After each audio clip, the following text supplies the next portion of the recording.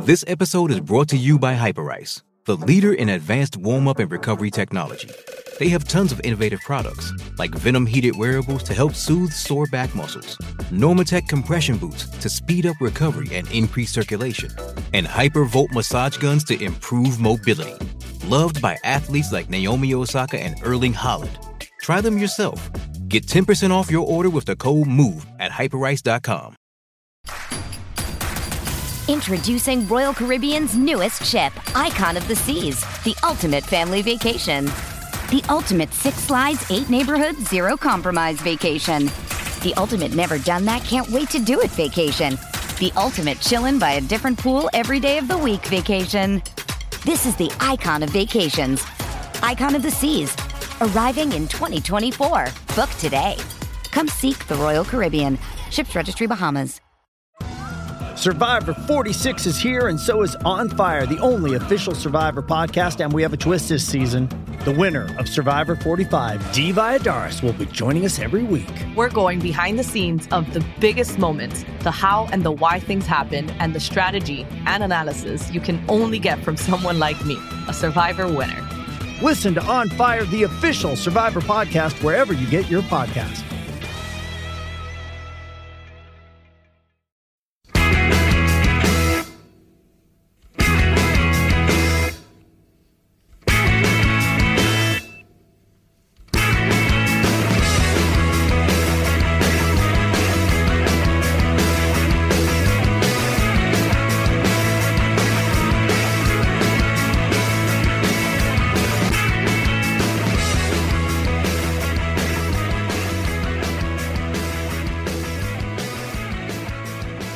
Hello and welcome to Thursday's edition of the Terrace Scottish Football Podcast. Now, it is the lineup that a view from the terrace will not let you see.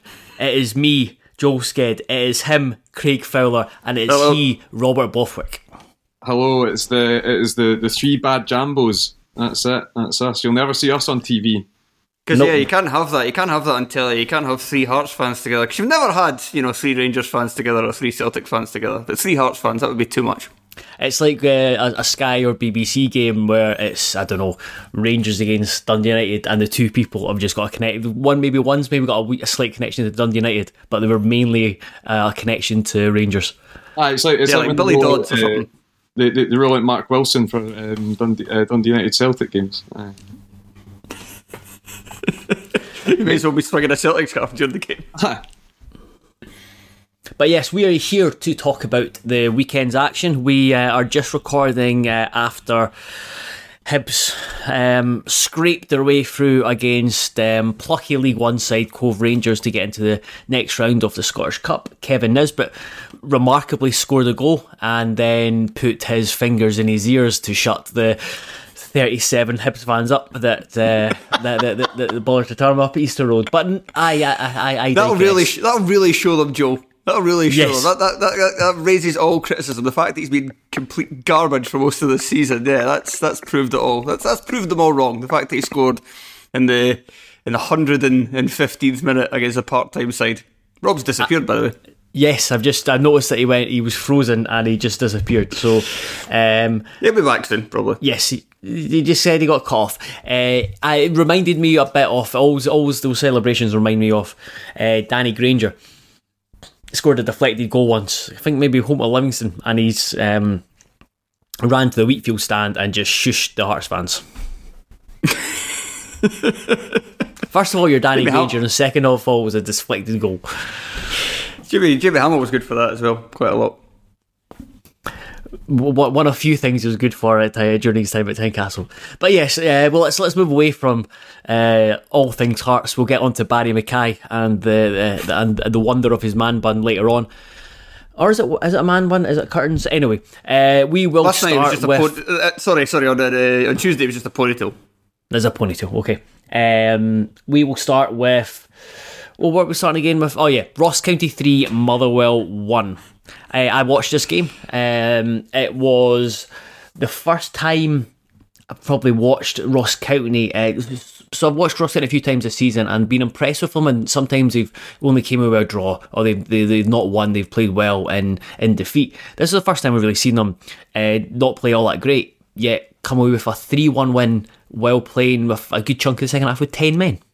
Is that because they've just got the man who's so clearly the most improved player in Scottish football this season, in Regan Charles-Cook, who apparently can just win games by himself now? Yes, and because Motherwell had nothing in the front in the final third.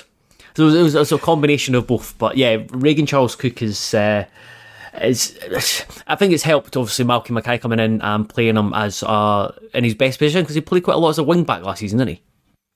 Well, yeah, I think when he was signed, he was one of the players I scouted. Remember when prior to last season, me, you and Graham done like a kind of scouting podcast where we looked at about, I think we looked at about 4 or 5 signings each on the eve of the season. Regan Charles-Cook was one of the guys I looked at, and for a lot of the clips I saw him, he kind of played as an attacking midfielder through the centre.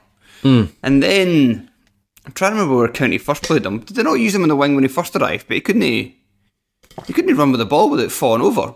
I don't think it was necessarily that Ross County were using him in the wrong way, because they eventually started to use him at wing back, where his pace, really, and just suppose ability, after he got over those initial inability to run with the ball without falling over problems, he was quite good at kind of carrying the ball forward. So at wing back, he had a kind of role to play, especially since he worked so hard for the team, but he still didn't look, any good as a footballer.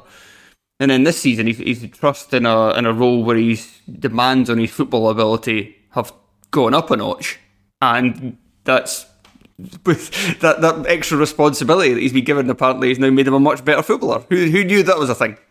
That's what we should do, everybody. Andy Halliday should go up front for Hearts. There you go. my pal was. I'm actually not going to move on to Hearts. I'm not going to move on to Hearts. So yeah, you see, it was interesting with the first goal. So Jordan Roberts gave the ball away, and because Stephen O'Donnell had made a run up the right hand side, and Roberts had failed to find him the pass. But it was interesting because Regan Charles-Cook didn't track him. He wasn't even in the picture to track him. I think perhaps Jordan White or Blair Spittle went across to try and, Jordan White or Ross Callahan went across to track O'Donnell, and that when the ball got shifted into the final third, it was Charles Cook. It was almost like I don't know if he just couldn't be bothered getting back to track, or he was told to stay high and just not bother with O'Donnell's forward runs, and basically he got the ball and he was able to make Bevis Mugabi look like the Bevis Mugabi that I think many people expected from the start of the season, not the Bevis Mugabi who has turned into a real confident and able centre-back who bizarrely has been linked with Celtic earlier in the window. That was never going to happen. Some things just make no sense, Joe, and we just need to deal with that. I think I would like to think that it was a conscious effort from County to leave Charles Cook up the pitch. Because, if there's one thing about Ross Callahan, he's full of running. He'll run for 90 minutes, he'll run like a dafty, and he's always been happy to get stuck in and do the defensive side of the game. So, it's not a terrible option, because that, like Phil was saying, this season's version of Charles Cook can run with the ball, and he can put the shitters up defenders, basically. And I think that, when you get him in that position, it's the same with Hungbo on the other side. When you get them in those positions, they are going to cause issues, and I think both of them have been kind of pretty key to why Ross County in recent weeks, after a very, very poor start to the season, Ross County have been able to pick up, because they're playing to their strengths and they're playing their best players in the best way that they can. It is still a limited team. It's a defence that seems to chop and change most weeks, but what they've got up front is capable players and guys who can be match winners, and that's true of Hungbo, Charles Cook. Not so much Jordan White, but he's certainly a focal point that they can aim for, and these guys can run off of. Yeah, I think it's interesting the point that you make about the defence, because that's one thing that stood out for me when I looked at before watching the game. Looked at the team lines, and the back four was Vokins, Randall, was it Drysdale, the new signing, and he played alongside Jakaviti, and it was obviously the first time they've played together as a four. But Jakaviti, they didn't really have much trouble. Like, Motherwell didn't create many chances. They had a lot of the ball. They dominated possession. They won the midfield battle quite easily. Barry Maguire was very good, but the defence the County defence was very well organised. It was a hard working performance. Jakaviti was absolutely tremendous, and I think County were probably not helped in the first half because they had to make 2 subs. So Hungbo got injured very early on, and then Dominic Samuel came on, who overall played pretty well, and Jordan Tilson had to replace Cancola. So it was a bit of a disruptive start to County, and probably didn't help with the kind of their fluidity, their rhythm. But it was just it was weird because I wanted to watch this and kind of try and appreciate why Ross County are doing so well. But you actually probably saw a different side to them, and being able to dig it out. I think a lot of people, then I've seen a lot of St Johnstone fans after the Hearts game talk about how they would never have been able to do anything like what Ross County did with 10 men. Our friends over at Manscaped would like to wish you a happy new year. The ball has officially dropped, but that does not mean that you have to drop the ball on your... I think you see where I'm going with this. It's time to bring sexy back in 2022 and step up your game with Manscaped's Performance Package 4.0. Join the 4 million men worldwide who trust Manscaped to help ring in the new year with the right tools for the job. Go to manscaped.com and use the code TERRACE for 20% off and free shipping. So let me tell you about the Performance Package 4.0. Inside you'll find the signature Lawnmower 4.0. This electric trimmer is designed to trim hair on loose skin. The advanced skin-safe technology reduces cuts and nicks on your delicate... It also comes equipped with a 4000K LED spotlight that will shine a light on the promised land 2022 looks to be. It's also time to freshen up down there in the new year. The Crop Preserver is an anti-chafing deodorant and moisturiser. And you've also got the Crop Reviver Ball Toner Spray. The package also includes the Shed Travel Bag and anti-chasing boxer briefs, which I have to say I wear quite often, and they do the trick, especially for a man like myself who likes to do a bit of exercise, get out and do a bit of walking. You don't want those cotton briefs rubbing against you after you get a bit warm and sweaty. You want these anti-chafing boxer briefs. They are the business. So get 20% off and free shipping with the code TERRACE at manscaped.com. That's 20% off and free shipping at manscaped.com, and use the code TERRACE. Have no regrets this year with our friends at Manscaped. Motherwell exists to improve people's lives every day, the lives of their supporters, but apparently they don't want them going on European tours next season because they'd rather just sell Tony Watt for a couple $100,000 and give up on all hope of that. Which I've been saying quite a lot about, Hearts and John Souttar. And it kind of depends how the rest of January is going to go, because if Hearts can hold on to like a 10-point advantage or whatever in third place when the window shuts, then yeah, maybe Hearts should just sell Souttar to Rangers, because you'd still think there'd be enough left in that team for them to keep him. But the reason why I'm talking about this is that I've said loads, don't sell Souttar to Rangers despite the fact he signed a pre-contract, because there's such a carrot dangling at the end of the season for the team that finished third. And Motherwell are only 5 points behind Hearts. And we've seen and yeah, it may sound fanciful because Hearts are the bigger team and Hearts have the 5-point advantage, so you just kind of naturally assume that they're going to see it out. But I mean, how many times have we seen in Scottish football over our lifetime where a team, not Hearts, not Hibs, not Aberdeen, finished third? Happens to Motherwell this season, and that's worth about £3 million in prize money alone. Mm-hmm. Not to mention the fact that the prestige, assuming Celtic and Rangers win the cup. And that's not to mention the prestige for playing in Europe, the gate receipts, the fact that you can keep on players for longer contracts and maybe sell them on. So to allow, unless Tony Watt was like, nah, I just want to go now, which doesn't really seem like something they would necessarily do, then I find it a bit weird that they actually acquiesced and allowed United to sign Watt this window, because as it sounds like, for what you've said about this game, they're already struggling with him as it is. Yeah, and I think that you will struggle without the top goal scorer in the Premiership. And I think that Motherwell are, as are actually thankfully a lot of teams in Scotland now, very well run. They don't absolutely need a transfer fee of say a couple of £100,000 to keep them going until the end of the season, or to balance the books or anything like that. My only assumption is that they're getting that money to spend on a replacement, be that in just wages, obviously, or a small transfer fee to bring someone else in. But it was weird, just the speed, the pace at which it happened. Tony Watt leaving, and then obviously the speed at which you saw how much that affected them. It was literally the first game after he's left. A couple of days later, they're left absolutely wanting in the forward positions. Kevin Van Veen As much as I really want to love him, he's one of those Motherwell players that I want to love because he's a bastard and all this kind of stuff. He does need someone alongside him. He needs a presence alongside him that's maybe not Jordan Roberts or Kane Woolery. He needs another centre forward up there, and with losing Tony Watt, that's absolutely just ripped that away from him. It seemed that, I'm sure Alexander came out during the week and said it was quite. He almost played down the fact that they would sign someone else. He talked to they've got Connor Shields and they've got other options. So, but it is a very good point about letting Tony Watt go and the position they're in, because you look at who they brought on Wednesday night, and it was Tuesday night. Justin Amamuzur, and I butchered that surname. Jesus Christ, Joe! Just call him Amaluzer. That's easy. I was trying to be. I was thinking about it too much. And is that why you added on about 13 syllables? I was going to say, you seem like you ought to be the fucking Pink Panther. That's incredible. Amaluzer. And it's mind watching this. I was flicking through stuff I've liked on Twitter, like just videos while listening to them while watching the game today.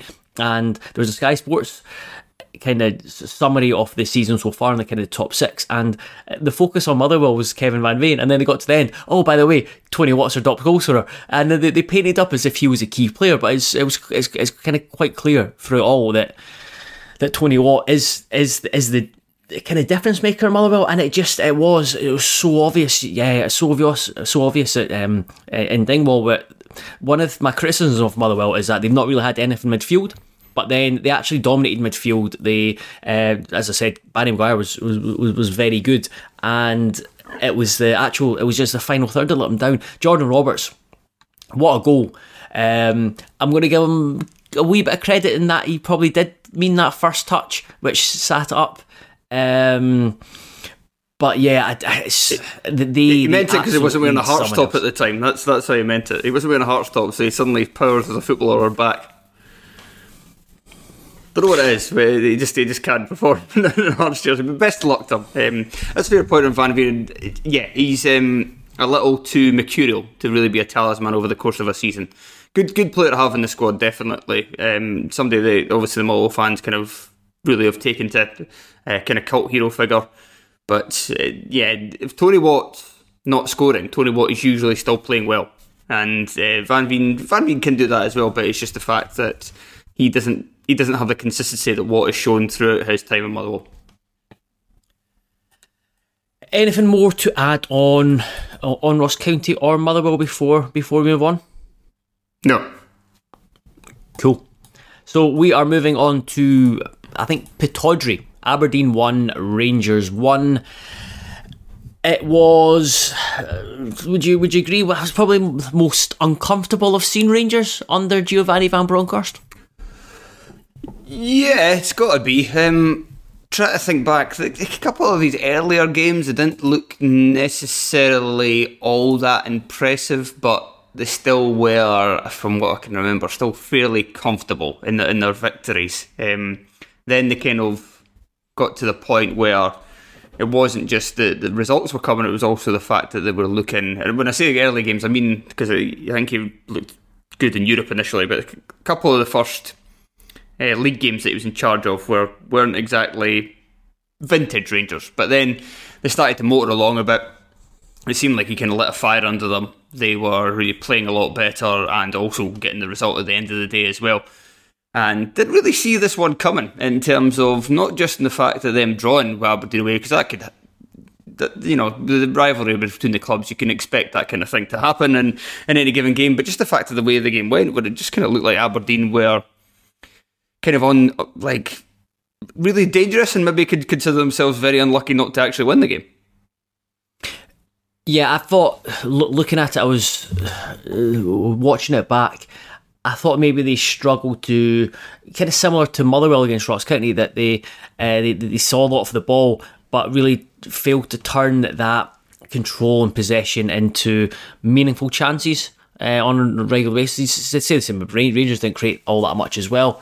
but I was really impressed with Aberdeen without the ball. I thought they were really disruptive to Rangers. They really got about them, and Van Bronckhorst mentioned it after the match, how there was a lot of tackles. It was a hard game to play in, and it was the performance. For example, without the ball, it's this performance I would like my team to. I would like to see from my team against one of the Old Firm. Yeah, and I think that as an Aberdeen fan, I'll always be getting annoyed at how much of a sort of catalyst Scott Brown can be when he's really, really like properly up for a game, like he was in this game. He was getting in Rangers' face. He was winding them up. He was doing everything that you want Scott Brown to do on a weekly basis. But he just brought that extra level, and you could see the guys alongside him were being dragged up to that level as well. Johnny Hayes being one such example. Ojo, Ferguson, all these guys raised their bar a wee bit because he led by example, not from playing terribly good football, but just by the actions that he was doing. What was getting the crowd on side, it was getting them annoyed, it was affecting the way that they were playing. And yeah, I think Aberdeen just generally this season have the makings of a good team that occasionally sort of pokes its head out of its shell, and sometimes we see that regress a little bit again, the week after. But we didn't see the absolute best of Aberdeen in this game, but we saw a very good version of Aberdeen, and a version of Aberdeen that I'm sure the fans will be saying, right, can we please now, properly go on, kick on until the end of the season, not just for a few weeks? Can we go and make this count and try and make a charge for the top 3 or 4 places? It was like Aberdeen had Nelson Muntz playing in the centre of the pitch. He was just running around laughing in the face of every single Rangers player he could. And that's class. That's absolutely class. Like that is 100% what you want to see from Scott Brown. Even if he's like his legs are gone, his back's shot to shit, you don't care if he's laughing in someone's face and flying into a tackle. That's what you want to see. There's I think maybe a 2-3 minute clip going around Twitter from some conspiracy theorist Rangers fan with the X-Files theme tune in the background. It's something called so Kevin Clancy and Scott Brown corruption and something or other. I would recommend the watch. It's just you could look at either way. It's a compilation video of Scott Brown's best moments from the Rangers game, and when Scott Brown's up for it and he's loving himself, is the fact that he was getting like a lot of scoring positions. He just looked like he was desperate to score. I could see why. So the BBC was looking at because I wanted to see the possession stats again. Aberdeen dominated the ball. And the player rating, so you can predict on BBC, and Scott Brown was something ridiculous like 8.96. I'm just thinking that's just loads of Celtic fans just going on there and just been rating him highly, because I thought Lewis Ferguson was by far man of the match. I was so impressed with him, and saw a kind of different side to his game. And Scott Brown started the game as a bit more of the deeper midfielder, dropping in between the centre backs, but then Ferguson kind of took on that responsibility.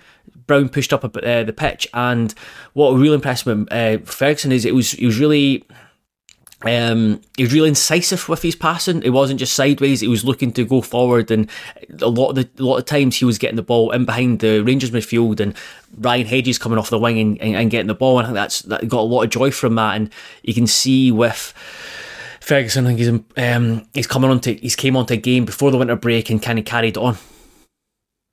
I think with Lewis Ferguson, like he's kind of played it at such a high level for such a long time. He almost goes unnoticed in games a lot of the time now, because it's just like, oh, that's Lewis Ferguson. That's how he performs. But I've always found that when he does move into a deeper position, and he's done it quite often in his Aberdeen career. Like he's played obviously 6, 8, 10. He's played all these 3 positions. He's played them all very well. But when he drops into a deeper position, it almost like he strives off the added wee bit of responsibility. It's like he's been relied upon to start attacks. He's been relied upon to break up play.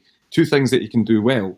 And I think that when he gets into a run of consecutive good games, he'll get linked to Rangers, and then that won't happen. And then he'll keep rumbling on, and that's how it goes. But he's a player that I absolutely love, and I have done since he came through at Hamilton. I think he's absolutely brilliant.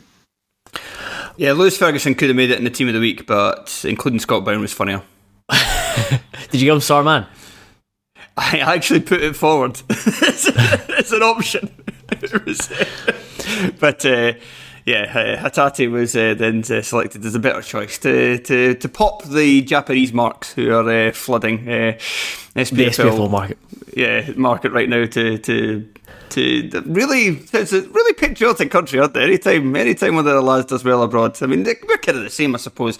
We go nuts for any time Aaron Hickey does anything decent, and Ryan Gold has obviously been bigged up as being the better than Maradona over the last couple of years. So I suppose there's that aspect of it, but the Japanese in particular do really love it. Do you think there's a Japanese abroad? Do you think there's a Japanese abroad Twitter account which is Japanese abroad pod? Which is just waxing lyrical over a 15-minute cameo from Yuzuki Ideguchi and going mad at the Japanese coach for not selecting him. I hope so. I really hope so. Can you send me that link as well about the Scott Brown clip? I've not seen it yet. And, you're missing out. I watched it about 4 times today. I've still got access to Terrace Twitter account, so I can see it. And I'd like to have a good laugh at Moon Howlers. Yeah, it's quite incredible in the reaction from Rangers fans. Anytime Rangers or Celtic fans complain about referees and referees being against them are massive red flags, but the issue is you're just dropping red flags right, left and centre. Before we move on to the next game, I think we should talk about certainly the opening goal. Have you ever seen, there was an advert going around where it was basically it was someone like being a superhero, and then it was an advert against drinking.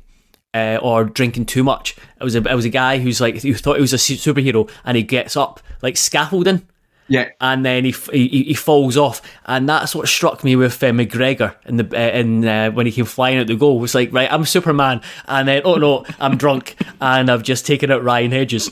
Somehow he got away with it, and Rangers got up the pitch and score. My favourite thing about this is the discourse and Rangers fans saying, he doesn't touch him. So have you just not watched the replay? Like, he volleys him in the knee. It's absolutely remarkable. And then, it's something that Alan McGregor's been doing that for his whole career. This isn't a sign of him ageing. He does like to rush out and kick people really hard sometimes. And to be fair, as the ratio of getting caught and not getting caught is still very much in his favour. I can absolutely see why Aberdeen fans would be furious about it, because it's an awful decision, and obviously McGregor when the goal goes in, sort of giving it tight to the Aberdeen fans as well. So it's a wee bit of that fixture that you want to see, someone getting kicked up in the air, and then the players giving it to the fans a wee bit. But it's not. It was a terrible decision. I'm starting to believe that Glasgow Derby fans live in a parallel universe. I think they do. I mean, listen, man, I've lived in Glasgow for coming on 12 years now. They do. And unfortunately, I'm inside that bubble. I'm my own bubble, but I can't escape that bubble. I'm a bubble within a bubble just bouncing about. I thought but David Bates was showing up for the first goal as well. He was got caught no man's land with Morelos, and then the organisation at McCrory thought Ferguson was picking Hadji up, and no one ended up picking Hadji up. But the equalising goal, I just want to bring up another clip, was off the Aberdeen fans racing to the fence and bamming up Rangers fans. That was a lovely bit of footage. Well, with stuff like that, Joe, you just don't know. You don't know what you miss until it's gone. With fans being away for so long, and then seeing a bunch of raging loons running at a fence at some angry Rangers fans is just it's beautiful. It's beautiful. It's part of football. Moving on to something even more beautiful, Mr. Barry Mackay. Oh, right. Barry Mackay 2, St Johnstone 0. See if we're doing this has roughly been 10 minutes per game so far. Just mention Barry Mackay and no one else. That's all I want. Just talk about him for 10 minutes. My God, what a player! What a performance! It was just there was one. It was the tweet I put out yesterday just to Mackay's stats, and it was I clipped his pass. So basically he got it on one side of the pitch and then kind of laterally ran across the pitch, skipped past a couple of players, and then just played this ball through to Alex Cochrane. Mind just being at the game and just letting out a yelp.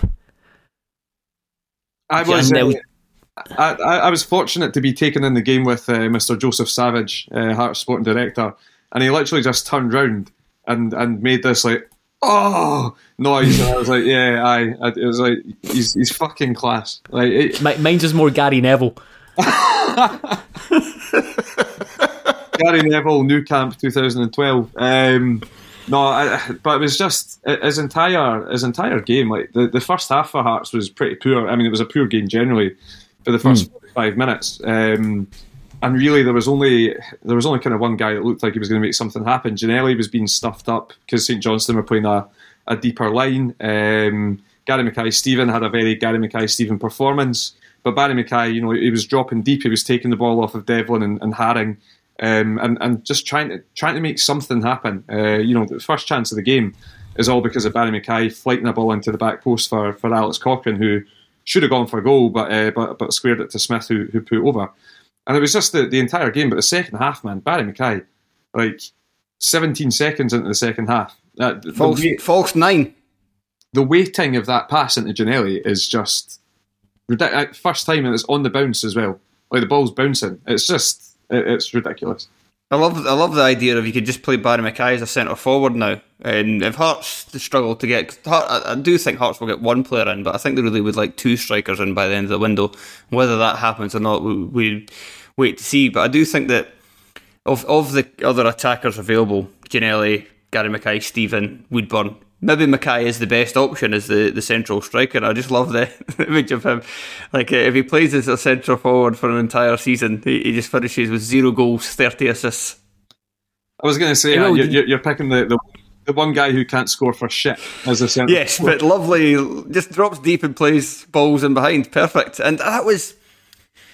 I mean, on the one hand, I think if you're part of the managers' union... you would probably say Callum Davis has got to be tearing his hair out because they've defended really well in the first half. They've done exactly what you should do against a Hearts team that are playing without a forward. Because, as I've said quite often on this show, that the difficulty, it's not just about the fact that you lose the goal threat from the centre forward you'd kind of naturally have from their career of playing in that position and looking for the space and having that kind of instinct. You also lose the fact that when teams sit back on you and defend deep, then you lose the ability to just give it to them in tight areas, and then they attract players to them, and then they make space that way. And Hearts really struggled with that in the first half against St Johnstone. There was nobody really to give that ball to in those tight areas and do it.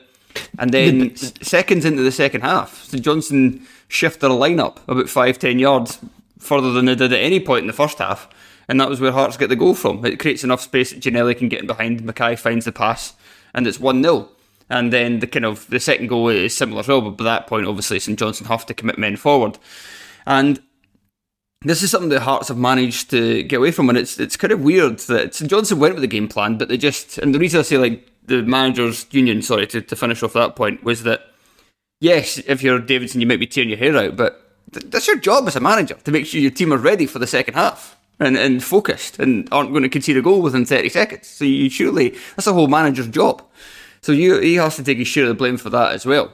But the other point I was going to make was that Hearts have managed to get away with this in a number of games, especially at Tynecastle, where they've played without Boyce and really without a striker in general. And so against Dundee United, against Ross County, and now against St Johnstone. And every time, these teams are just allowing these balls in behind. Like in the other games as well, it was like balls in behind, like so much space. This Hearts front three, without a recognised central striker, will thrive if you give them space. If you don't give them space, they're going to struggle. But if you give them space, they will tear you apart because they're good players. And this is what's just continued to happen. And it's incredible the Hearts have managed to get away with this as much as they had. It's a different story away from home because Hearts are just rubbish away from home. And you get games like the Motherwell game where there was space in behind, but Hearts were just too crap to string 3 passes together. There's a big thing I noticed from the first half, especially, was Ginnelly. He just can't play with his back to goal. I thought he made some really good runs in the first half, but he's the type of player that he'll make run, and then that's him for a couple of minutes. He's not someone who will run and then make another run right after. And Barry Mackay is someone who all he wants is movement ahead of him, because all he's saying is like he knows. So Ginnelly, when he gets the ball, it reminds you of when I play with my back to goal. It was like I can't turn with it. I just play the way I'm facing, and then he's just gets his head down. He's like concentrating on just keep the ball. And you compare him to Chifchi, he had a decent game for St Johnstone, and when he got the ball fired into him, he would turn. The same with Boyce. That's what he's so good at, is that he's able to get the ball and turn almost in one movement.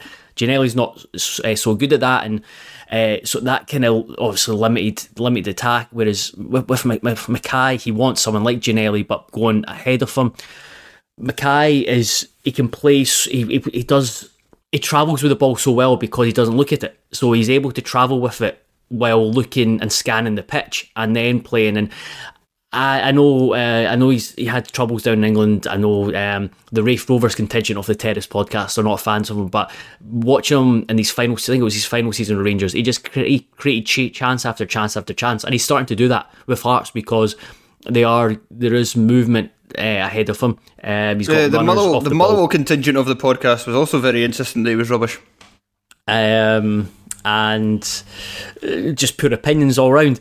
And then, but there's Liam Boyce as well. I think the more they play together, the more they'll get a great understanding. But I can't remember the last time we had such a creative presence. You look at his stats just in terms of, I know you get a bit of shit for his shot assist, Fowler, but he's like he creates big chances. He's top 5 in the league for creating big chances, and he's just a really.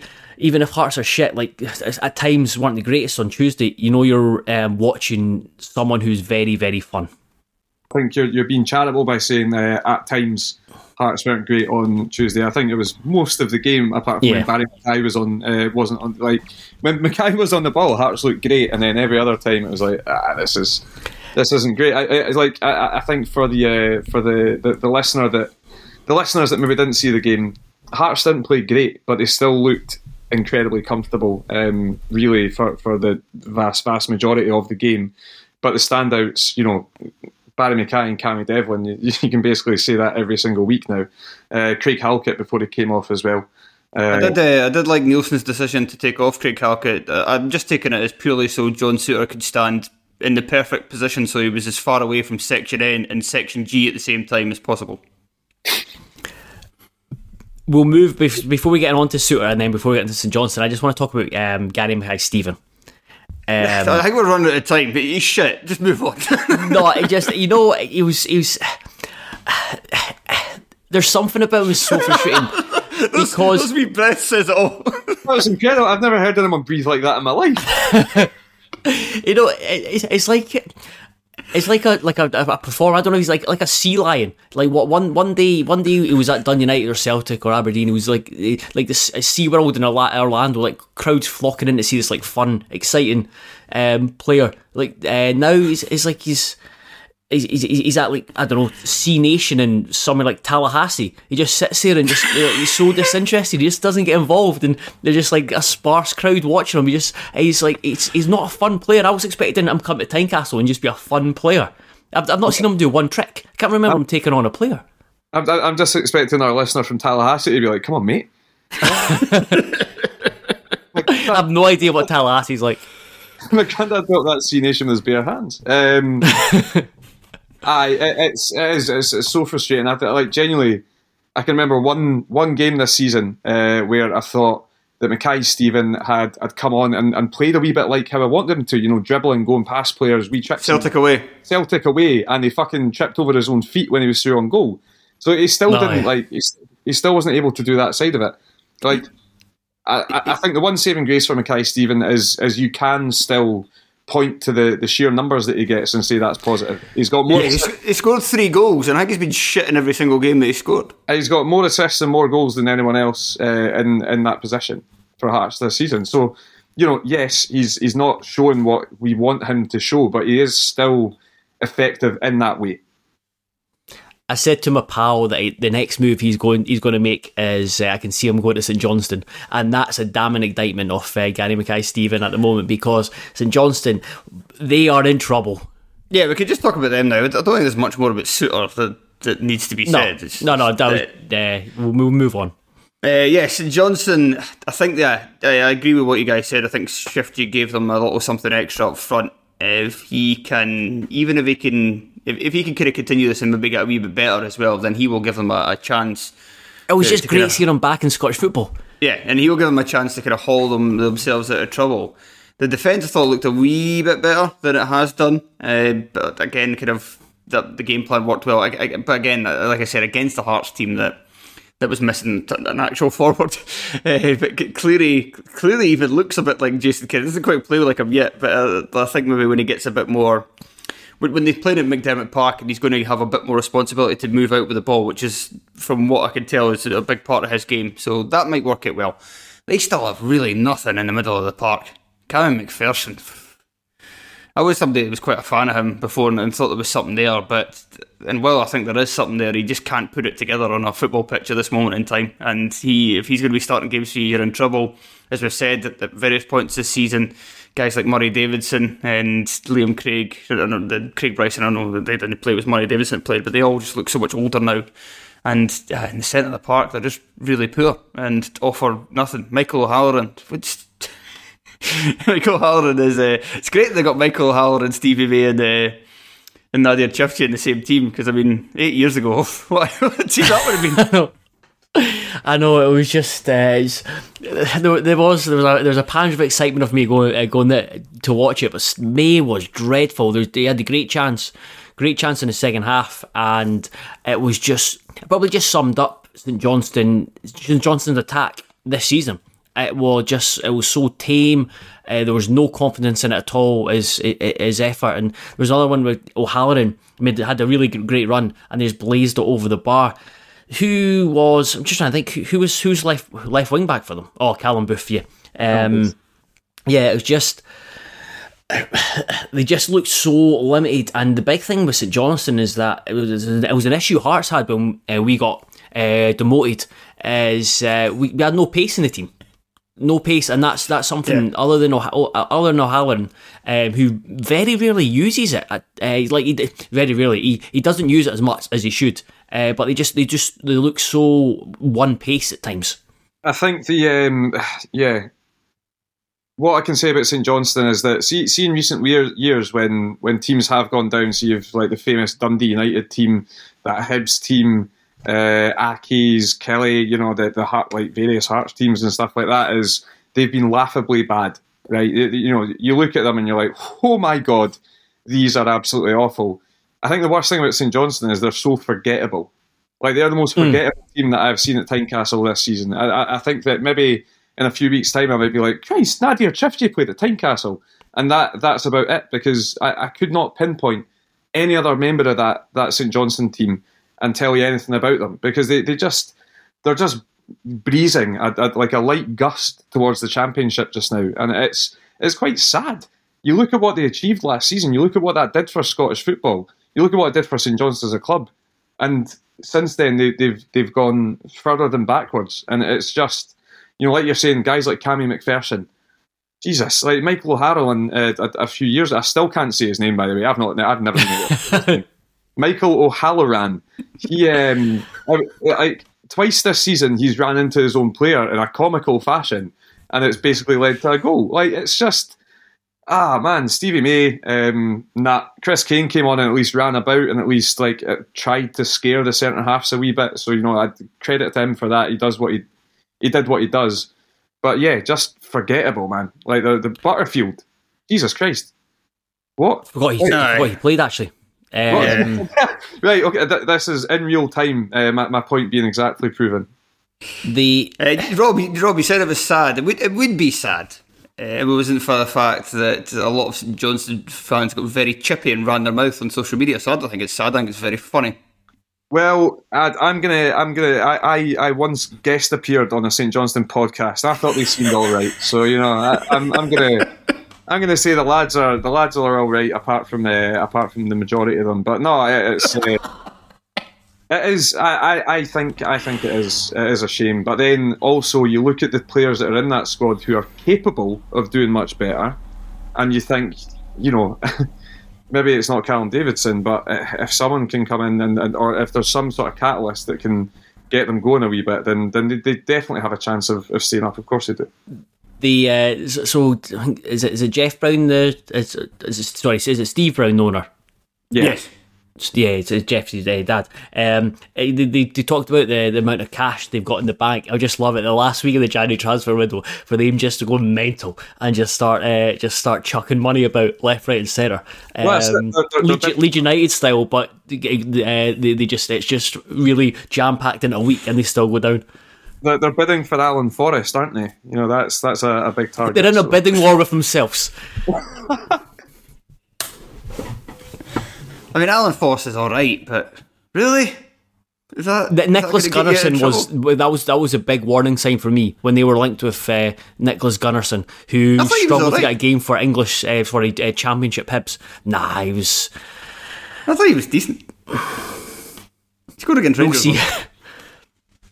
Right, that's enough about poor St Johnstone and Super Barney Mackay. We will move to Tannadice, where St Mirren won for the first time since, I don't know, about 2013, when they won 2-1 against Dundee United. Fowler, you watched the game, watched the highlights. It looked like St Mirren were fully deserving of their 3 points. Yes, absolutely. So I was watching this game, and I was watching United, and I was really struck at how passive and tentative United were. Like, tentative is really the word to use, actually. Both in possession and out of possession. Really getting caught on their heels a lot in the centre of the park, allowing St Mirren to pick up a number of loose balls, second balls. In possession, really not doing anything with it. There was a point, 20 minutes into the game, there was a long passage of play where United had the ball for ages, and they just had no clue how to try and play through St Mirren. They weren't trying anything. They only really tried stuff when they were 2-0 down, and lo and behold, they actually created some chances and scored a goal. But in the first half, well, not just the first half, until St Mirren were 2-0 ahead, there was just nothing like that. United did have their chances, but every single one of them to that point came from a set piece. And I was like, right, it kind of makes sense, because United have been on such a poor run of form, and they look like a team that's low in confidence and scared to make a mistake, and that just kind of happens when you're in poor form. And then I remembered, hang on, St Mirren haven't won a game in 11 attempts. Like, they should also be looking like this, and yet St Mirren, with a team that came with real determination, real belief in themselves, knocked the ball about really well, had a number of kind of slick moves where, like, 1 or 2 touch passing, triangles around about the box. And they were obviously a team that used the winter break to say, right, let's regroup, let's get our heads in the game, we're better than this, let's go out and show it. Whereas Dundee United did not show that same sort of belief at all. It's when you said about Dundee United being really tentative, I watched their game against Hibs before the winter break, and the first 45 minutes, so I was struck by just how passive they were, like how good they made Hibs look.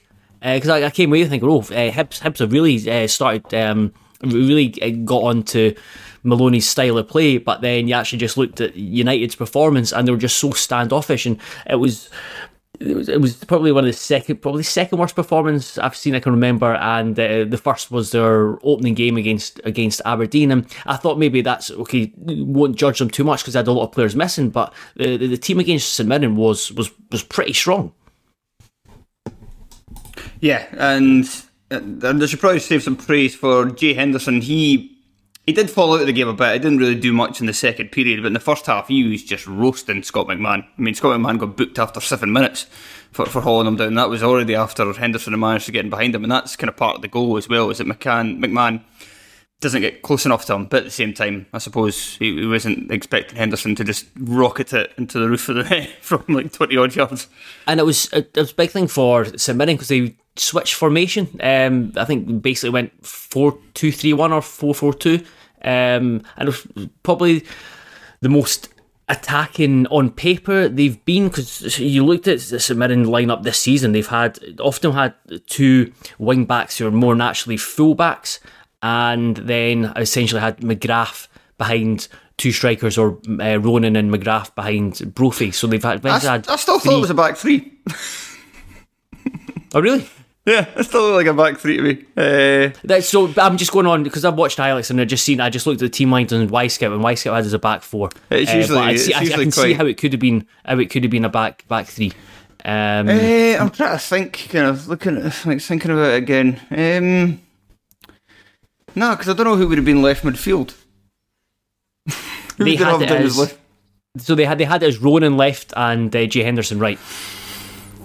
I suppose it could have been. But no, I just kind of I thought it was a 3. Maybe it was just kind of flexible, a kind of hybrid. Yeah. Rob, Greg Kiltie, do you like him? Good question. Do you fancy my pal? You better tell me something terrible that he's done to me behind my back or something. I have always appreciated the football stylings of Mr. Greg Kiltie. Obviously, for various reasons, since he burst through at Kilmarnock, he's kind of struggled for a run of games really anywhere, to be honest. But I think with this St Mirren team, he's definitely got something about him that can help them that high up the park, especially when you see guys like Jamie McGrath, who obviously is not long for this club, and you're looking for a bit of spark, someone who can maybe run beyond, someone who can maybe provide a bit of a goal threat. Connor Ronan obviously offers that as well. I think he's all right, is basically what I'm getting to. Why do you ask?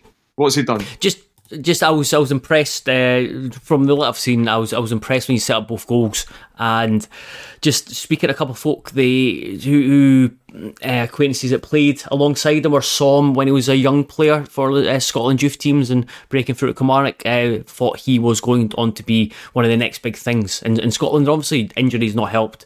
And it does seem, like you mentioned, needs a home where he can have a lot of games and play in a number 10 position, because I think Kiltie's one of those players who it can be easily just chucked out to the wing. Get on with it.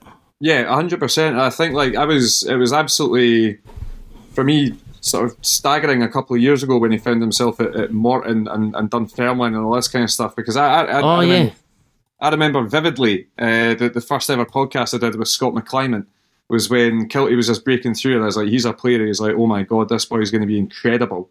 Like, you really, you kind of, it's easy to forget how much of an impact he made coming through in that Kilmarnock team when you had, guys like Robbie Muirhead and all that doing the same. But yeah, Kiltie's always been a player that I've really admired. And I think, as I say, he's found a good home with St Mirren because they're capable of playing the football that he likes playing, which is in that sort of that number 10 role. I don't think he is suited to being out wide. I think, like you say, it's easy to put him out there because he's the kind of shape and size that you would typically expect to see out wide. Maybe he can shout loud enough maybe to tell Eamon Brophy to stop shooting every single time he gets the ball. Maybe he can be good for that as well. He's not a magician. Fowler, what was Tony Watt like when he came on, and can you see him getting United the goals that they so dearly crave? Because it's all well and good getting a striker, but you need folk to create chances for that striker. I don't think United fans were that enamoured that he came on and played on the left side of the front three. I know he's done that in Motherwell, and I know he's done well at times in Motherwell, but I think as we saw a lot this season, he's probably at his best when he's certainly at his most dangerous when he plays through the centre.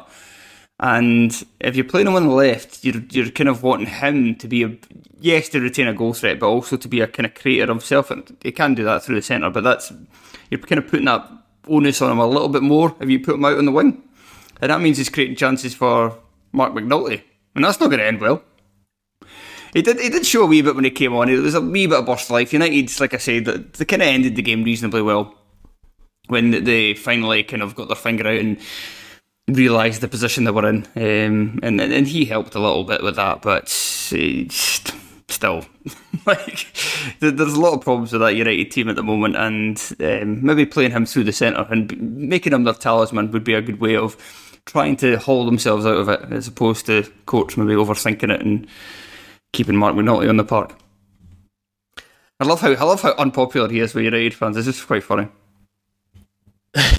He's mind he got a Scotland cap and missed an absolute sitter. I'd rather not remember. I do remember that. Incredible. Who was against San Marino? Yep. Deary me. My word. So he got a Scotland cap, but Martin Boyle didn't. Thanks for ruining that link for me, Fowler. But talking of sitters, Kevin Nisbet. Oh, God. I've still not seen this. I watched the entire game, but I just got back at the house and I was just still filling out the form for registering for Celtic pay-per-view, which I was surprised to find was actually a thing. After the last season, they didn't allow anybody to do it. So, and it literally, as soon as it had gone through and I pressed play, it was, is it Maiden? What's it? Dyson Maiden? Dyson Maida? Maida, that's it. Maida was celebrating scoring the opening goal for Celtic, so I still haven't seen Nisbet's miss, but I saw the rest of the game. Well, let me fill you in. So, ball gets worked down to, I think, Cadden, puts a cross in, comes to him in the back post, 3 yards out. If I'm giving him a bit credit, 3 yards out. All he needs to do is direct the ball towards just in front of him. He takes it at a weird angle and puts it, clip off the post or puts it wide. The best way I can describe it is imagine putting the majority of the Terrace podcast in that position and how they would finish. Like, for example, if you put Craig Anderson at the back post and you fired a ball to him, imagine how he would finish. That's how Kevin Nisbet finished. And it was an absolute shambles. Craig Telfer's keepy uppy attempts. I think it's quite harsh that you're picking out Craig Anderson for that joke. I mean, I could pick out my second choice was going to be Craig Telfer, followed by Gary Cocker, followed by yourself. Fair. Joel, it was an awful miss, right? Let's call it what it is. It was an awful miss. It hits his heel. He's going to try and side foot. It hits his heel, which makes it sort of bound away the other way. But he just scored a tap in against Cove Rangers, so Nizzy is back, baby.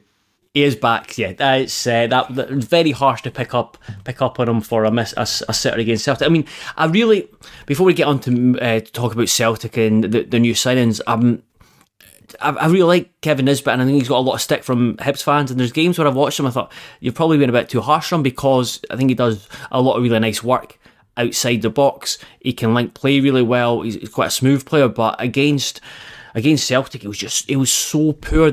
But it wasn't just what he was doing with the ball; it was his reaction. There was a moment in the second half where the ball got fizzed into him in the centre circle, and he's in the middle of the park. He's meant to just bring it under control, hold on to it. He just lost it, but it was his reaction. He just put his head down and jogged. There was no intention or motivation to get the ball back and get kind of goal side and protect it. And Celtic went on to have a dangerous attack, and it's frustrating for someone who you saw with Dunfermline and you thought, for me personally, spoken so highly of. It really looks like someone who's not enjoying their football at this moment in time. Yeah, he does. Absolutely. And, that body language you're talking about, Joe, as well. Like we are fresh off of that Cove Rangers game, the Scottish Cup game. Obviously, he did score the winning goal and stuff like that, but you saw that again at times as well. He was losing it, or his first touch wasn't coming off, and there was absolutely no sort of emotion either way. It was just sort of like, I've not got the ball anymore. That's a shame. And then sort of toddling off, and it's quite concerning. It's like, why? What has caused this genuine sort of like sadness within him that he doesn't have the desire to really chase a football or anything? It is bad, because he got into that Scotland squad last year on merit. He was scoring goals. He was doing well in the top flight in Scotland.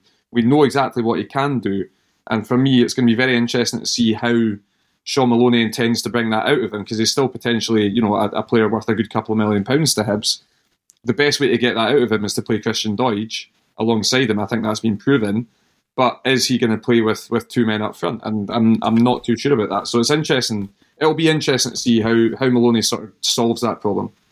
From the early indications, and I think this game that we're talking about is the perfect example of that. It looks like Sean Maloney is wedded to the 3-4-3, because if you're going to change it, you would change it for this game with that back three that they ended up going with.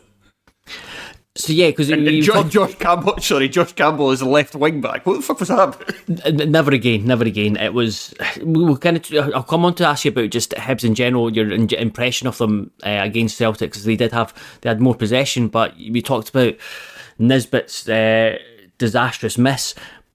talk to me, either one of you, either you talk to me about the defending for the opening Celtic goal. Funny. Yeah. I mean, that's the one word I would have used. Fowler said it, humorous. There you go. Where was Rocky Bushiri? where exactly was he? Where were any of them? You're playing Celtic in Celtic Park in the first 5 minutes. Keep it tight. He got 3 centre backs. Two of the 3 centre backs are within 3 centimetres of each other, and the other one's about 3 mile away. You're picking on poor Rocky here, but I was going to say none of them cover themselves in any glory. Oh, absolutely not. And I think that if speaking to the few Hibs fans that I know, if you want to clutch at straws, it's it just shows how expansive Maloney wants to be. It's your defenders have gone on a fucking adventure somewhere else. That's not fun. Fun for me. Just it was so far away. You expect them to, I don't know. Just what did you find out on your travels, Rocky? As he chased Maeda to try and stop him scoring. And again, Matt Macy as well. I thought he went down really easy. It wasn't like a really difficult shot from Maeda. But you look at it, and the build up to the goal is what Maloney wants from his team. He wants them to play. Wants them playing from the back. He wants to control possession, and I thought it was a mixture between brave and naive, but I think it was clear to see how much Ryan Porteous is key to Celtic. To Hibs at the back. You just look at they've got the desire to play from the back, but there was a couple of moments early on where they invited pressure on them, and then they just seemed too congested to play out. It's almost like their midfield was on top of their defence, and then they missed Porteous' ability to kind of bypass that, because I don't think there's anyone else in that defence for Hibs who are so assured and so effective at just kind of bypassing the press and playing behind the opposition midfield, and that's it. They really need Porteous, and of course they weren't helped by Harry Clark, who's probably capable of doing that as well, being out injured. I'd wait. I wouldn't say that necessarily yet about Clark until we kind of see his passing ability. For he can run past the press maybe, but that's a bit more of a dangerous game to play. Porteous is certainly the only one that. You kind of thought Hanlon would be maybe better than this, but he's not really shown it in terms of this kind of system so far. But Porteous, his passing ability is great for a centre-half, and he is, if teams are going to press Hibs high up the park because they're passing out for the goalkeeper, he is integral. And there's been rumours about him maybe being a player to leave in the January window. If you want this Maloney experiment, I'm just using the word experiment like any manager as an experiment. If you're wanting that to work in the early days and to get a bit of momentum behind it, I would not be selling Porteous this January. To talk about Hibs overall, actually, because you did mention that. Yes, they had a lot of possession. I never thought they were going to score. So, yeah, it's good to have possession at Celtic Park. It's quite admirable to have more possession than the hosts. But I think for long periods of the second half especially, Celtic were just content for them to had it, because other than one move which led to their only corner of the game, they really did nothing. Listen to me, it is very hard to score there. All right, cut them some slack. No, but you can at least look a wee bit dangerous. Well, you can, and Hibs have already scored there very recently. But yeah, I think that I'm kind of looking at Maloney the same way as I looked at Postecoglou, in that it's not rip it up and start again, but it's someone who's coming in with a very clear philosophy, and someone who's going to take a bit of time to find all the pieces that are going to fit into it. So, going to Celtic Park and showing that amount of possession, completing more passes than Celtic in their own backyard and stuff. Yeah, they got beat 2-0. They didn't look like scoring, but that's one thing you can say, right? Okay, we've got the capability to keep the ball more than, arguably the best team in Scotland, second best team in Scotland, whatever you want to say. And then it's about finding the other ways to go on about that as well. And I think that it is going to take time for Maloney and Hibs to really get going, to get clicking. Probably another couple of signings as well, to really sort of allow that to happen. But yeah, it wasn't all negative for Hibs at all on Tuesday night. And I think that, you're saying like Campbell at left wing back, mental. Like, let's all be honest, forgot about Dre Wright coming in. Like that I had fucking no idea where he was, and then in he comes. So, he's trying things. Going to Celtic Park's a bit of a free hit, and I genuinely hate when people say that, right? But it is kind of true. You're not going to be, your season's not going to be defined by a game at Celtic Park, not very often. So he went for it and tried something a bit different, and I think that's fine. To say as well, Celtic, when the game was still in any sort of doubt, were very impressive as well. That's I was going to come on to Celtic because I read folks' view, like Celtic fans' views on Twitter before, and they said they were really impressed with the first half, and I wasn't blown away by them. I thought there was moments certainly in the first half where they looked really, really good with and without the ball, but like it kind of died off after going 2-0 up into the second half.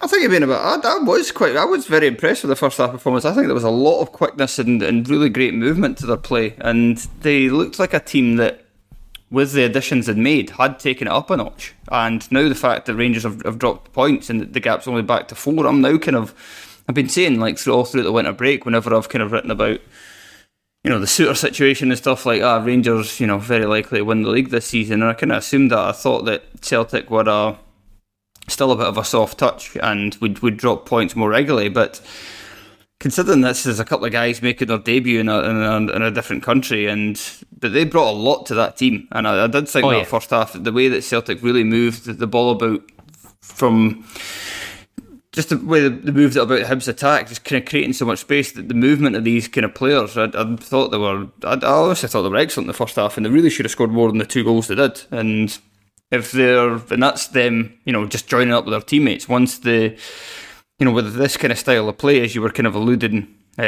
Rob, to do with Maloney, they will, you will expect they'll progress and get even better in the near future. And I'm already a bit scared for facing them at Tynecastle next week. So yeah, I think they're going to be a bit more of a.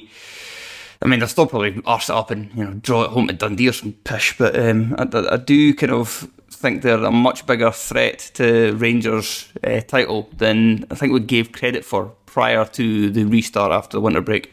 I think a lot of us are sort of subconsciously, we're kind of sleepwalking towards saying Rangers will win the title, because we've seen what Celtic have been like over the last year and a half.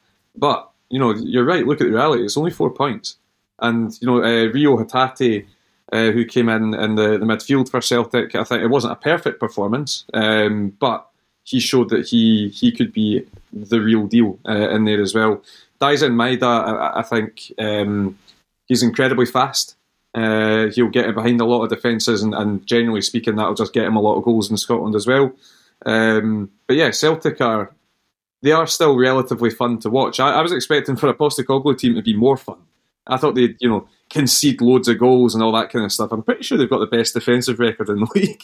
So I'm like, no, that's a shame. They're just going to score goals then.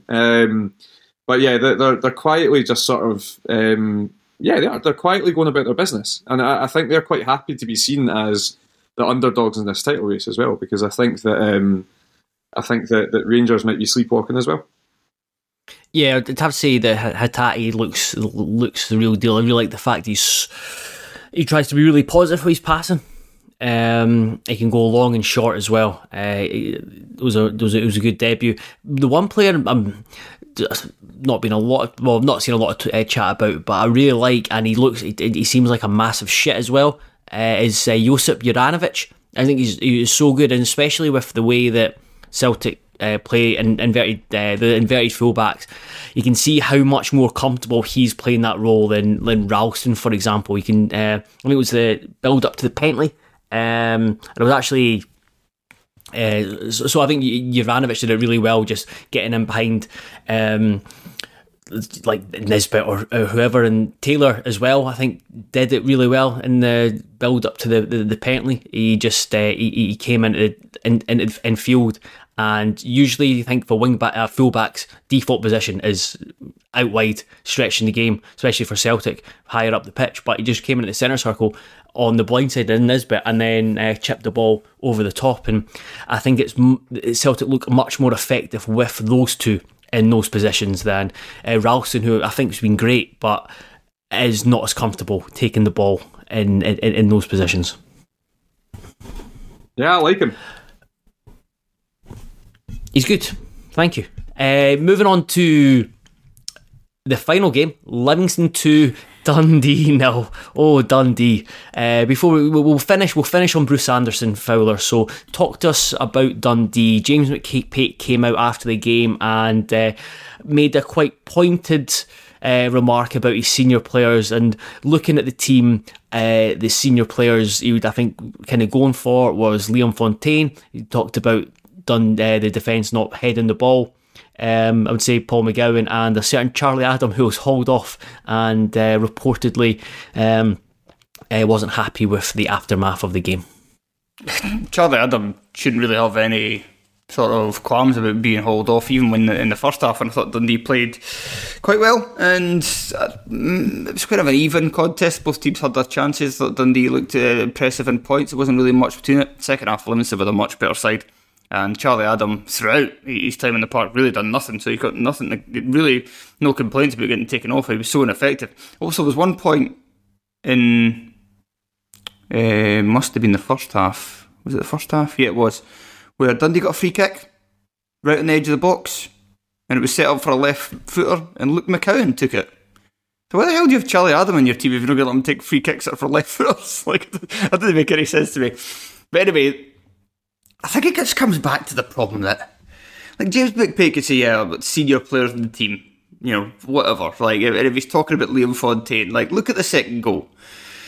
Liam Fontaine, Christy Elliott, both making an arse of themselves and making it easier for Bruce Anderson to score than really anybody should be allowing in this league. But, no, it's January. It's mid-January. And you have Liam Fontaine and Christy Elliott in your team. That shouldn't have been allowed at the start of the season. Like, why are they still on the team now? And even like, and Danny Mullen didn't necessarily play bad in this game because he set up probably Dundee's best two chances. And that's kind of part of that's why he's kind of in that role and why he continues to be in the team, despite the fact if he plays 38 games in the top flight, he probably only scored about 5 goals, is because he's the best at kind of link-up play and stuff like that. But again, that comes down to recruitment. Why is Danny Mullen a player who, in the top flight, has never really looked like somebody who can cut it on a consistent basis? In the Championship, very good player, can score a few more goals, but he's their number one forward. So, like, McPake can have a mump and moan about his experienced players not doing the business for him, but I would say his experienced players are not Premiership quality, except with the exception of Charlie Adam. He's put a lot of his chips on the bringing in players like Cummings and Griffiths and Adam, the kind of big names, but they've really not delivered as a whole. And it's all well and good him coming out and kind of saying, digging out the senior players, but it's him that he's the one who's gone out on a limb and signed them, and you think, right, you need to get something out of them, something a lot more than jobbing around in 11th place, because you looked at that team, that squad on paper at the start, like at the end of August, and you thought there could feasibly be a way they could challenge for the top 6, but now they, as a club, have just turned into Chuckles University as the Dundee branch. It's a very popular branch of that university. They're constantly squabbling over the rights, both them and United. They've got quite an alumni going on there. The homecoming is incredible. It's packed out all the time. It's the most popular event of the year. See, when I was saying earlier on about St Johnstone having a squad capable of going on a run at some stage, obviously they're nowhere near it just now. I am. I'm not going to say I'm worried for Dundee. I'll never be worried for Dundee. Jesus Christ! But I think they might be in a spot of bother if St Johnstone do pull the finger out. Obviously, the next 2 weeks are crucial for all clubs in Scotland, but the ones especially down towards the bottom of the table, if they need to sign someone or some people to change it up, then, you know, I'm looking at a Dundee team, I'm thinking, oh Nelly, that's an issue there, especially Charlie Adams storming out of Almondvale straight into Tony Macaroni, and all these sorts of things. Waiting for an Uber. He's a way to get a bus from the hospital. Right? It's not looking great for Dundee at all. Cummins is Offski, Griffiths is Griffiths. Sheridan, who I think, you know, should be their best striker, his Achilles is twanged up to his knee basically, so he's out for a long time. Like, it's just things go against you, but also you look at the character of the people that you're signing, and then you're like, oh, I can't believe that they've turned out to be the exact person they have always been. I can't believe this. Like, it's always going to happen. You know what this Dundee team needs, and he's currently a free agent, although I think he's about to sign for a side, is a certain Kyle Lafferty. That's what this Dundee team needs. Honestly, you wouldn't be surprised, would you, at this point? It would be absolutely brilliant. Livingston, Fowler. They are another team who have picked up a fair amount. And looking at the team now, because we did a podcast at the start of the season, and we were trying to work out what they needed. They just looked so unbalanced across the squad, but now you look at their, I don't know, kind of first 13 or 14, and they've got like a real structure, a real identity to their team. Holt and Omiyonga are a great midfield partnership. They've got Anderson really turning into a talisman, and the defence looks pretty solid and stable. Yeah, that's the defence is probably the bit that's maybe it surprises the most. I wasn't a fan at all of Jack Fitzwater last year. I'm still not entirely sold on him myself, I have to say, but I'll bow to the greater knowledge of Livingston fans who say he's been excellent this campaign. And Obalai, despite the fact that in the Championship as a centre back he didn't look really good, and we kind of thought if he's signing at Livy he's going to have to play defensive midfield to shine. He's really only played at centre back, and he's been very good, so that's worked out perfectly for them as well. They've still got problems at left back, but Nicky Devlin continues to be good. He was good in the first half of this game. He was one of Livy's best kind of attacking threats in the first half. You mentioned Holt and Omiyonga. It's quite fitting that they were described as the better tag team than the Hardy Boys. Now, I think it was just because Hardy Boys are kind of like maybe the most famous tag team in wrestling, or at least one of them. And it's quite fitting though, because the Hardy Boys were so good despite being clearly kind of so undersized, and had to kind of really kind of wow the crowd and, you know, defeat opponents, you know what I'm talking about when it comes to wrestling, but do it through their fearlessness and tenacity, because they were smaller and they weren't, you know, it had to be their kind of agility and stuff like that, and that's what kind of Holt and Omiyonga are like. Like they're both tiny, but they've both got a lot of heart, especially Jason Holt. Like, the guy loves to. I love how he's just been a hatchet man now as well. I mean, if you want to say he was maybe fortunate not to be sent off for that wild challenge on Max Anderson, he was even if you would say that itself was a booking, which I thought it probably was just about, then he was fortunate that he hadn't been booked before that, because he spent the first half fouling Dundee anyway. So I was actually surprised when he made that challenge, having watched it back, because I'd already seen the highlights. I was like, has he not been booked yet? Like, surely no. But yeah, he had. So they have been giving them an excellent platform. I was curious that he called the Hardy Boys the most famous tag team. I mean, the answer is the New Age Outlaws, because that makes Bruce Anderson Triple H. Okay. I don't think the WWE Bucks. Right. Like the New Age Outlaws are the most famous introduction for a tag team ever. I don't think they're the best tag team or most famous. You guys just keep going on about wrestling. I'm going to go to bed, alright? Anyway, on to Bruce Anderson. He was excellent in this game, and he was one of Livingston's best players in the first half as well, when they didn't quite have it completely their own way like they did through a lot of the second. His running off the ball, his movement, and the fact that he ran like really strong running as well, like really kind of purposeful, not just, you know, flitting about and getting lucky, making direct runs to the place of the Dundee defence that would hurt them most. And like even the Yeah, he scored for the first. Both these goals were for set pieces, but the first corner comes from him kind of forcing the issue with one of those runs, just charging straight into the heart of the box and then firing a shot where he was very unlucky that the Legstons managed to get a terrific save to get a slight touch on it and put it onto the bar. But he was outstanding. I think we're right saying Tony had said in the chat that they put a forward on beside him, because that didn't happen. He was up front by himself in target. Yeah, because Tony meant the new boy Chuck.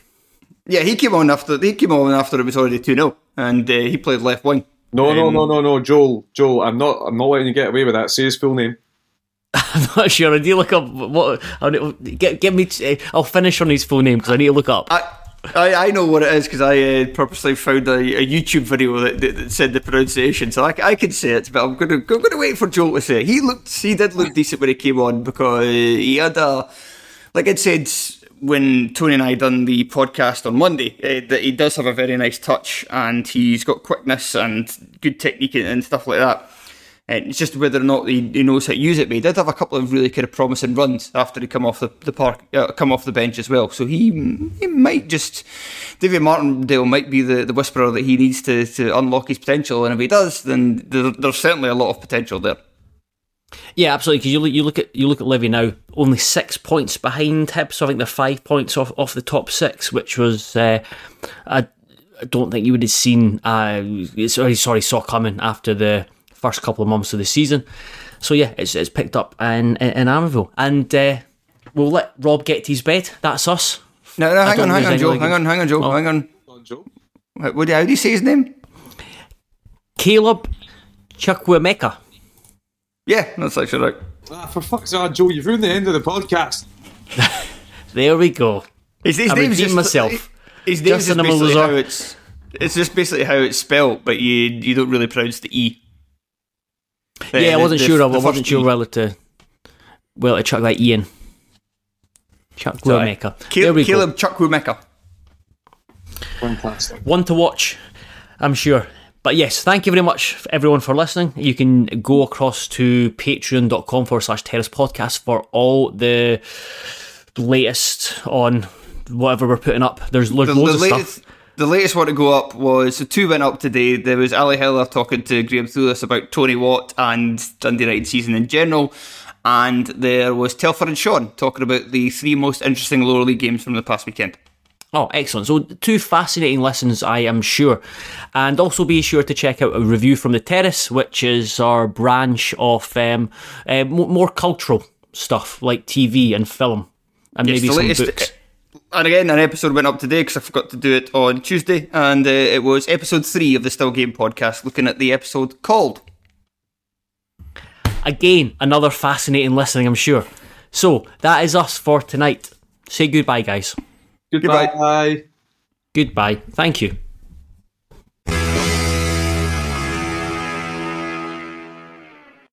Sports Social Podcast Network. Hey guys, it is Ryan. I'm not sure if you know this about me, but I'm a bit of a fun fanatic when I can. I like to work, but I like fun too. It's a thing. And now the truth is out there. I can tell you about my favorite place to have fun. Chumba Casino. They have hundreds of social casino style games to choose from with new games released each week. You can play for free anytime, anywhere. And each day brings a new chance to collect daily bonuses. So join me in the fun. Sign up now at ChumbaCasino.com. No purchase necessary. VGW Group. Void where prohibited by law. See terms and conditions. 18+.